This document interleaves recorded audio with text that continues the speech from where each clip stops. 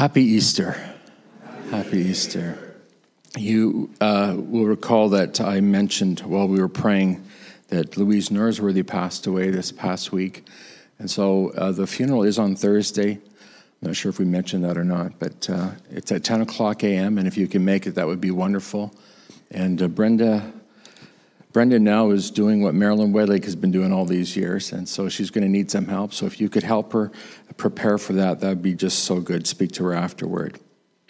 Well, we've come to the end of our series on love, and I got to say that I've really been quite thrilled at the response and actually the willingness on the part of so many people to jump in and do what needs to be done in order to see that love manifested in their lives and in their marriages. And I'm really, really delighted about that. But today what I want to talk about as we close this series is victory. It's a victory in the Christian life that comes through loving one another. When I was growing up, we had an old Ukrainian lady that lived next door to us, and she was always angry, almost always angry and annoyed at me. And my siblings. There were four of us, who were 2 years apart, so you can just imagine we were just sort of a cluster of kids. There's always around her property. And I'm going to tell you, she had the most beautiful manicured lawn. There was no litter anywhere. Everything was, they had the little scissors cutting have you seen neighbors like that? It was like a lawn. At our house, we had grass. At their place, they had a lawn, all perfectly manicured. She had beautiful picture windows on the side of her house, looking at our house, and at the front. And again, spotless. You could see your reflection off of those windows. Her house was an immaculate white painted stucco house. And she, I recall, was constantly looking out the window and spying on us. Now, at our house, next door, we have 4 kids, and with those 4 kids, lots and lots of friends. In fact, all the neighborhood kids were over at our place, parking their bikes in front of our house, and for whatever reason, the kids that came to visit us liked to lean their bikes against her house. They could have leaned them against ours, but they did it against hers. So I don't know why she was getting angry. Anyway, between our houses was a stretch of mud. My mom and my dad were constantly trying to seed with grass. And I remember they tried everything. They put up, lumber to block the way so that we couldn't walk on that area. They put down sackcloth, hoping that the grass would break through. I don't know if we ever did succeed, Mom, in growing grass there. I think it was just permanently mud. And that really annoyed the neighbor. It really annoyed her, which secretly made me happy. Every time it rained, the rain would come down and then splatter her nice white house, which she was out there cleaning up immediately. I'm just giving you an idea of what we're dealing with here. One day, my friend Herb Vilhaber was over, and we were looking at those beautiful, shiny windows, and we thought, well, I wonder how well the mud would stick to those windows. And so we had the hose right there. It was right there, and the mud was right there. And what are you to do if you're a kid? So he bent over and picked up some mud, he chucked it against the window, and has anybody enjoyed the satisfaction of throwing mud and it sticks? There's something very satisfying about that. And so he did it again, and I just got the hose out, and he threw it, and I washed it off, and he threw it, and I washed it off. Now, why would that make the neighbor mad? So we're having a ball. This was great fun. Better than riding our bikes. And all of a sudden, Mrs. Topolnicki comes out with murder on her face. And this time even I was scared.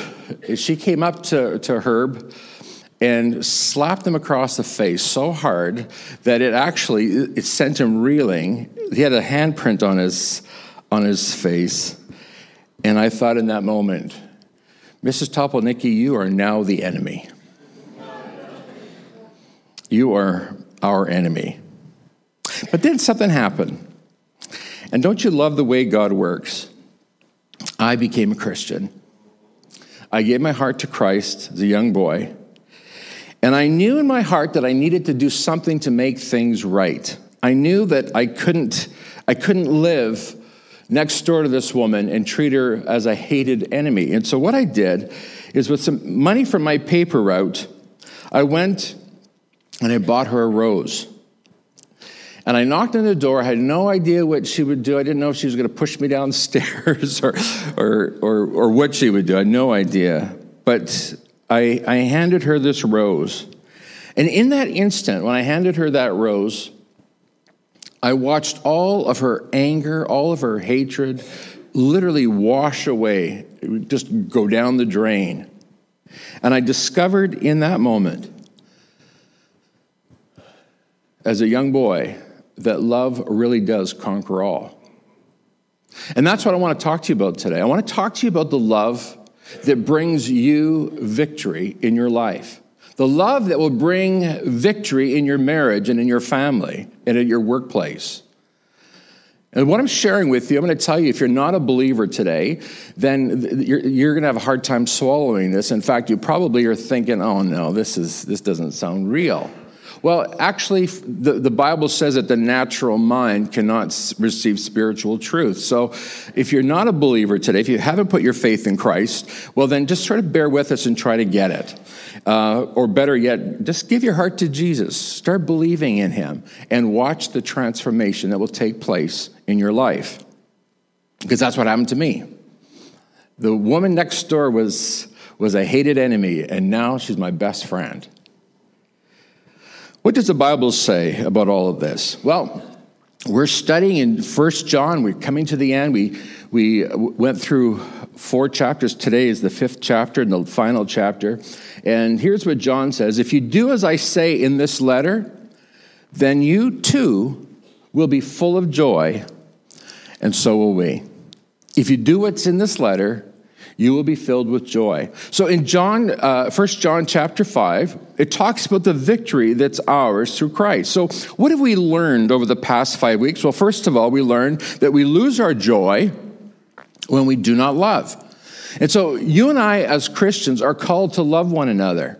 And I'm going to tell you, it's not always easy. It's easy to love some people, and some people are really difficult to love. So John tells us in the very first chapter that we have to lose our hate in order to keep our love. Does this make sense? Lose the hate, get the joy. That alone is worth it. But there's so much more that John has to say. In the second chapter, we discovered that friendship with the world is enmity with God, because the world does not teach us how to love. The world teaches us how not to love. In fact, the world teaches us the opposite of love. The world tells you that you are the center of the universe. Everybody remember that? And the shocking reality is, in fact, you're not. God is. So the world tells you that you're the center of the universe. God is, in fact, the center of the universe. And those who believe what the world says are going to always struggle in all of their relationships. They'll never be able to enjoy the kind of love that God wants you to enjoy. In chapter 3, we discovered that love is action, that it goes far beyond mere feeling. And I have seen this so many times with couples who are struggling. They say, well, I don't have the feeling, so therefore our marriage must be over. And I'm saying, no. Jesus commands us to love. That is the great commandment. In fact, he says, a new commandment I give you. Love one another. You weren't quite sure of that. We better do this again. A new commandment I give. That's it. It's an action. It's a verb. You've all heard this many, many times. In fact, you could probably preach that sermon yourself. It's something that you do. And here's what you will discover. You will discover that as you begin to act in love, the feelings begin to follow. I hear couples say, well, I don't feel like I love her anymore. So what? What does that got to do with it? Just start loving her the way God calls you to love her, and lo and behold, the feelings will follow. That, my friends, is Christianity 101. And then at chapter 4, last week, we discovered that God calls us to grow in love. And by growing in love, we surrender it to him by having a strong walk with him. You cannot grow in love. You cannot grow more loving if you are not plugged in to Jesus. Now, I'm going to tell you it's not automatic. It takes some struggle, some wrestling. It takes some hard work. But I'm going to tell you that it's always worth it. And would you say amen to that? Amen. It's always worth it. And sometimes you actually need help. You need to get a coach or a counselor, somebody to come alongside you to work out the details. And I've been absolutely thrilled at numbers of people over the past 5 weeks that have called and said, hey, can we get together? We want to fine tune our marriage. We want it to be better. And I say everybody needs to get counseling. Everybody should get coaching. Everybody needs help. Would you say amen to that? Amen. Okay, you can sign up right after the service. So let me talk for a moment about Christian love. And I have to say Christian love, or as I pointed out a few weeks ago, agape love. Because agape love is the love of God. It's that unconditional love that says, I'm going to love you even if you hate me. I don't care. My love for you has nothing to do with you. That sounds bizarre, eh? My love for you has nothing to do with you. I love you because God has commanded me to love you. So I have for you an agape love that is not dependent on what you say or what you do. Now, that's radical thinking. C.S. Lewis, you may remember, pointed out that there are 4 loves. And a lot of pastors now, they think that those 4 loves are mentioned in the Bible. They're not. Eros is the first one. That's erotic or sexual love. That's not mentioned in the scripture. Storge, which is familial love, a love that happens in a family. That's not in the Bible. And pastors think it is because C.S. Lewis said it. But there's philos, which is a brotherly love. It's where we get the name Philadelphia, city of brotherly love. And then, of course, agape love, which is the predominant word in the New Testament. It's a godly love. It's a spiritual love. It's a love that is modeled to us by God himself. It's that love that's unconditional. I'm going to say, thank you, Jesus, that you love me with that kind of love. And that's the kind of love that we are called to love each other with. It's not dependent on the other person. It all is dependent on you and your willingness to obey God. Now, why did I buy this rose for Mrs. Topolnicki? I wasn't smart enough at that age to think, well, maybe I can bribe her into being nice to me. I wasn't thinking like that. I was just thinking, I've got to do something nice to this lady to whom I've been rather unkind to. I did this because this is what God tells me to do. Look what it says here in 1 John chapter 5, verse 3. Loving God means what? Keeping his commandments, which means loving one another. And his commandments, look at this, are not burdensome.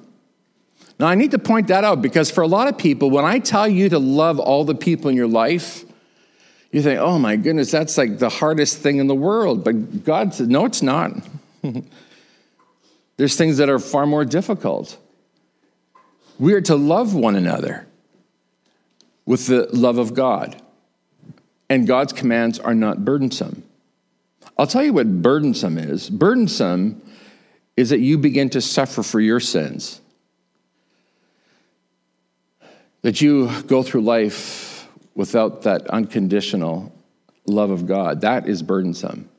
But when you give your heart to Jesus, God washes away your sin. And now you stand as God's son or God's daughter. And he only asks you to do what he does for you. Can I ask you a question this morning? Do you think you're deserving of God's love? Or 2 of us think not, the rest think yes? Is that how this works? A lot of us have a hard time admitting that we need forgiveness or God's grace. A lot of us sit here this morning thinking, well, actually, Pastor, you may not know this. Your church may not be like me, but I'm going to tell you, I'm actually a very good person. I'm going to tell you today, according to Scripture, you're not. In fact, the Bible says that your righteousness is as filthy rags, which says to me that we are pretty desperate, pretty much in need of God's love. And knowing that changes our perspective. We begin to understand that we can, in fact, love other people, that it is not burdensome. So this is what we're talking about today, this victory through loving people. Not because they deserve it, but because God demands it. And if you're not a believer, again, I really don't know what to say to you, but for those of us who are followers of Christ, we love the people in our lives because God tells us to. Not because we feel like it, but because God tells us to. And by the way, can I just say this? Because some of you are thinking today, the person sitting beside me right now is not easy to love. It could be. I'm not looking at anybody. I'm looking at the sky here. It could be. And this is what I believe. I believe God knew exactly who to bring into your life to change you, to make you a better person. I'm just throwing that out there. No extra charge for that. Let's get back to this. Loving God means keeping his commandments. Look where the focus is, folks. We talk about victorious love and loving one another. Look where the focus is. It's not first on the other person. So I married Gloria back in 1989. Next year, it's going to be how many years? 30 years. Wow. I'm going to tell you, we've had our moments like every couple. But I'm going to tell you, 30 years, and it just keeps getting better and better and better. And you just I could not believe that it could keep getting better and better and better. But it does. And there's a reason why. This did not happen by accident. And by the way, in case you think I'm standing up here bragging, well, I am. No, I'm not trying to brag. I'm just trying to tell you something. I'm trying to tell you that Gloria and I love each other and have an excellent marriage because we worked really hard on it. It didn't happen by chance. We didn't say, man, are we ever lucky? We never say that to each other. Are we ever lucky to have a good marriage? Never do we say that. Because we both know how very hard we worked on having an excellent marriage. When Gloria and I were getting our wedding bands, we decided we would each engrave something into each other's bands. And into her band, I put a little triangle. And some of you have seen me talk about this in counseling. But the thing that we talked about all the time while we were dating is the importance of keeping God at the center of our relationship. So in other words, rather than moving towards each other, now just consider this as a triangle. Does everybody see my triangle? See, if I had a blackboard, we could, but you can use your imagination. Got the triangle? So at each point, there's Gloria, here's Alan, and here's God. So rather than trying to move closer to each other, to love each other, and to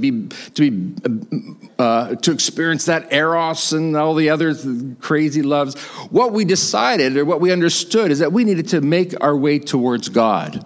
So rather than trying to move towards each other, we tried to move towards God. So the focus, look at this, the focus in our marriage, the focus on our relationship is our love for God. Did you get that? That's a game changer. Because as I'm moving closer to God and as I'm loving God with all my heart, with all my soul, with all my strength, guess what? It means I'm going to love Gloria in a way that this world cannot imagine. This world could not begin to imagine the kind of love that my wife and I have for each other. And some of you have that same love in your marriage. It doesn't happen by accident. You see, what we want to do is we want to please God. We want to fulfill his commandments. So I love Gloria because God told me to. You didn't laugh. She's easy to love. But I love her and try to be the best husband in the world because God tells me to do that. Now, are you starting to get this? This is Christian love. This is Christian love 101. We are learning what it means to love each other, and we love each other because God commands it of us. I love my wife. She loves her husband because it is commanded of us. And do you want to know something that's really cool? When we went out on our first Valentine's date, we decided to exchange cards. And we weren't really sure yet, and we kind of were sure, but we weren't sure. And so I went to get her a card, and she actually made a card for me. Girls always try to show up boys, right? So I thought, I got to keep it funny because I don't want it to be too heavy. So what I did is I jokingly got her a Christmas card.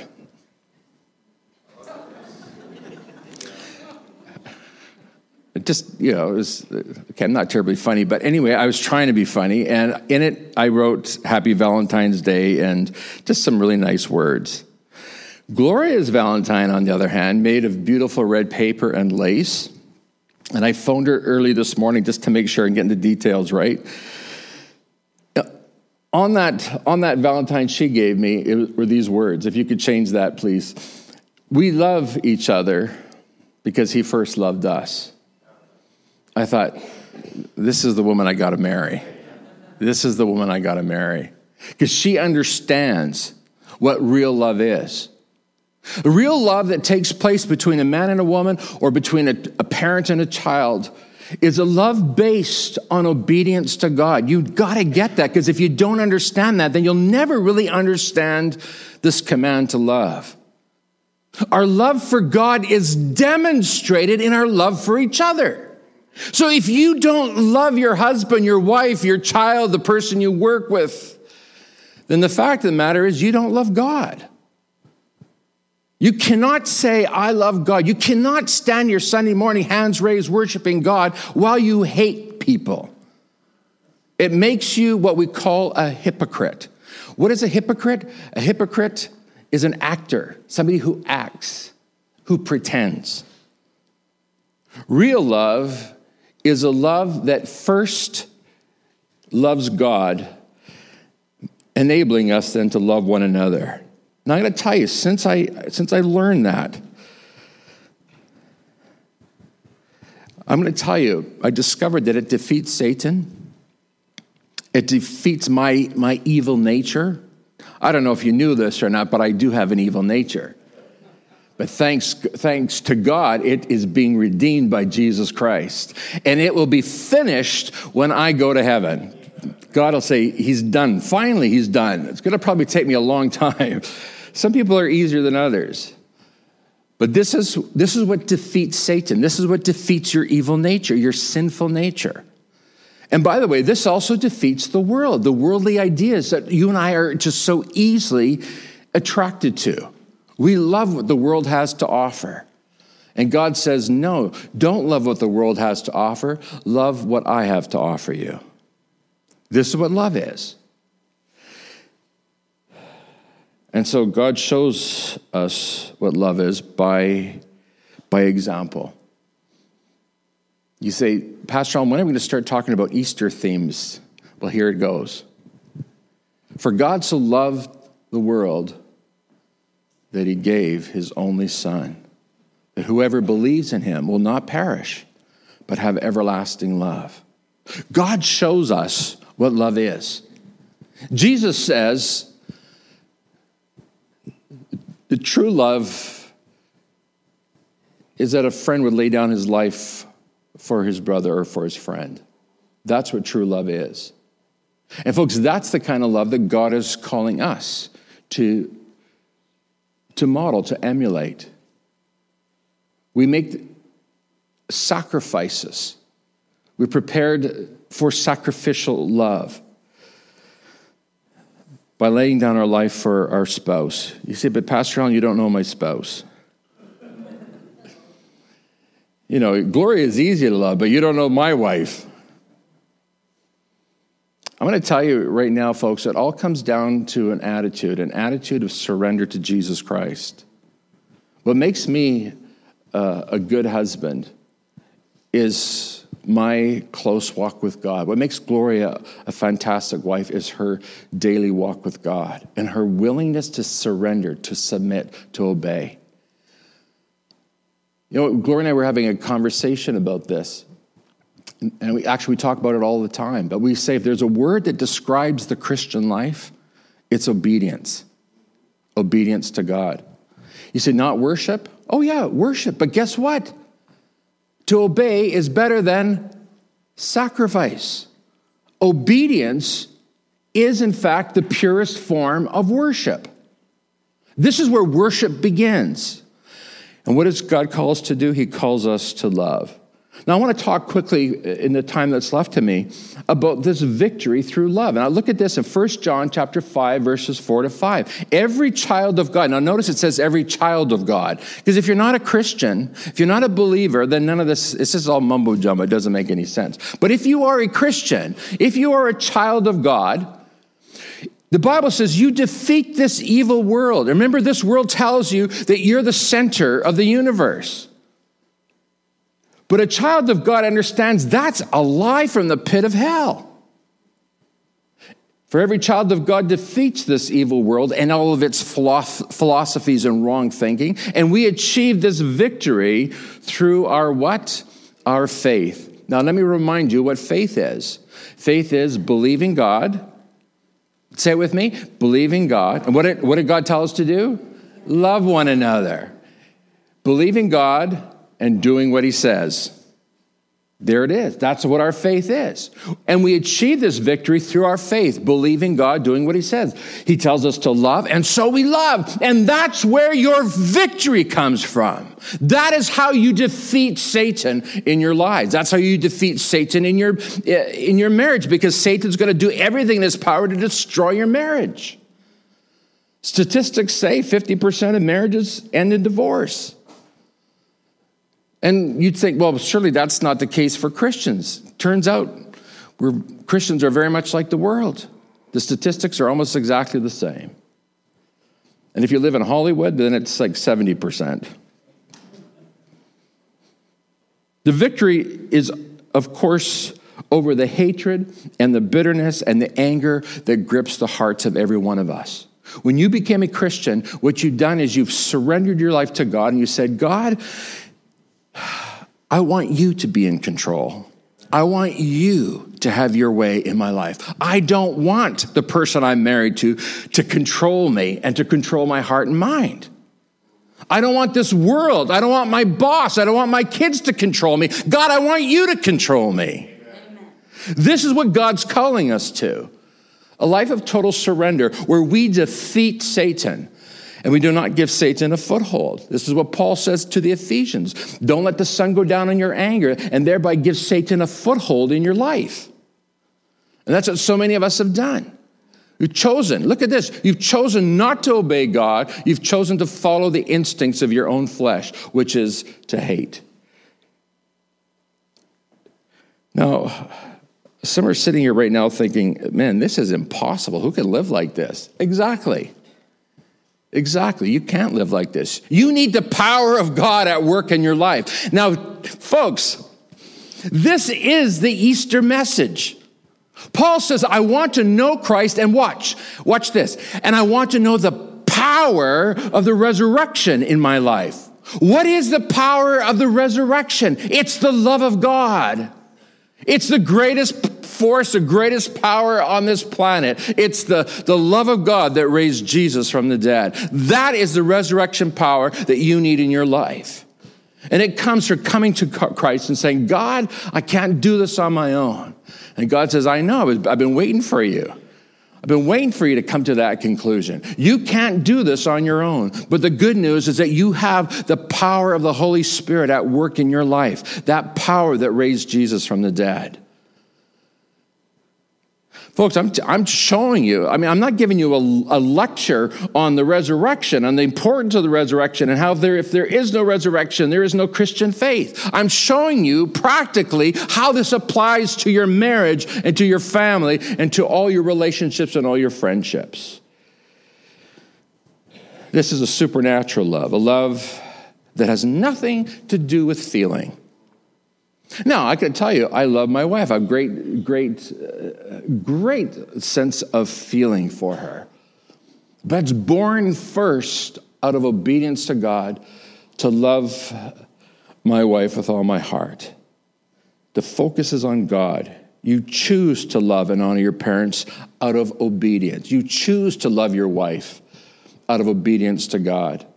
My mom's sitting here, so I got to be careful what I say here, but when I was a kid, there's times, Mom, when I was annoyed with you and annoyed with Dad. Of course, you were never annoyed with me. And I got to tell you, sometimes my attitude would stink. And the first thing that would happen, as soon as your attitude goes down the toilet and you start feeling feelings of anger, of hatred, bitterness, immediately you lose your joy, you become miserable, you become what we call a rebellious teenager. How many know what I'm talking about? But then I would remember God's command to love. And literally have to go through this thought process. And one of the commandments, what's that commandment again? Honor your mother and your father. And in that moment, I would ask God for forgiveness. It would my attitude would change, and I would actually feel the power of God working in my life. This is the victory that is ours through faith. I believed God. I did what God said. God said love, and so I love. God says forgive, and so I forgive. That's what faith is. So don't talk to me about what you believe. Show me. That's what John says. Don't talk about it. Do it. Because love is action. And some of you right now, you're living in such defeat, and it's only because you've allowed Satan to get a foothold in your life, and you've chosen not to walk in victory. You've chosen to be defeated. I'm going to tell you right now, folks, victory and defeat is your choice. It's something that you choose.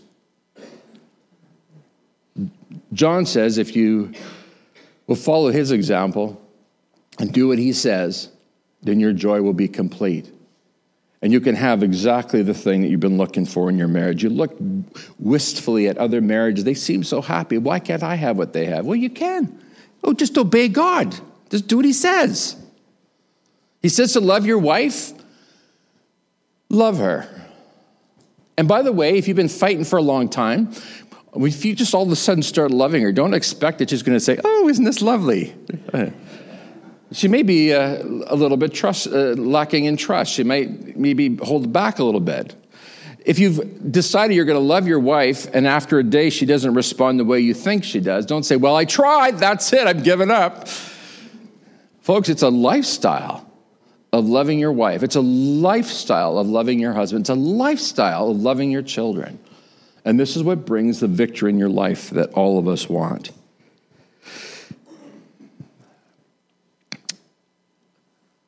I'm going to just share one more verse with you. And in case you haven't noticed, I've shared 1 John 3, 4, 5, and now verse 6. And it says, and Jesus Christ was revealed as God's Son by his baptism in water. Watch this. And by shedding his blood on the cross. This is the one in whom we have put our faith, the one who died on the cross, who was victorious over the grave. Paul says, O grave, where is your victory? Death, where is your sting? I'm going to tell you, it's swallowed up. It's swallowed up because Jesus Christ is the conqueror. He is the one that we call the victor. Jesus Christ, when he died on the cross for our sins, he unlocked the prison called hell. And he set us free. That's what Peter tells us. He took that key, which is the cross. He unlocked the gates of hell, and he set us free. And you and I are free today if we put our faith in Jesus Christ, who shed his blood for you and me on that cross. That cross is the key. I want to ask you a question before I close. Jesus Christ, by his cross, unlocked those gates, unlocked that prison, and set us free. But some of us here today have locked up our kids. We put them back in prison. We put our wife or our husband back in jail. We put our friends, neighbors, boss, whatever. We put them in jail because we're angry at them. We're bitter. The power of the resurrection is the power of love that always sets people free. And this is why Jesus says that whatever is loosed on earth is loosed in heaven. And God this morning is calling you to start functioning, start living in that resurrection power called love. It's time to let people go, set them free. Embrace them, love them, let them know how much you love and care about them. Oh, folks, it's a supernatural work. It's the work of the Holy Spirit. It's not anything in your power. It's the very power of God who set you free, and now you have the power to set others free. Let's stand together. Hallelujah. God, I know today that some are sitting here, and even as I'm speaking, they're thinking of people who have failed them, who have let them down. And some of us think that the ball's in our court, we got to do something. And God, all you're calling us to do is love people and let them go. Set them free. Don't hold a grudge. Don't be angry. Don't bring up the past. Don't try to fix it. Just let it go. God, when we think of what you've done for us, how you've set us free from our sin, God, then this is what we need to do for others. This is the victory that's ours. So, God, those people who have hurt us, those people who have offended us, those people who have not done right by us, we're going to let it all go now. And let your resurrection power take control. But perhaps today there is no issue with anybody. We just want a better marriage. Once again, Lord, it's this resurrection power that's applied to our marriage that brings our marriage to a whole new state, a whole new level. And God, that's what we want for everybody here today. In families everywhere, a brand new level of love. So God, we commit ourselves to you now, and we thank you in Jesus' name. And everyone said it with me? Amen. Tell the person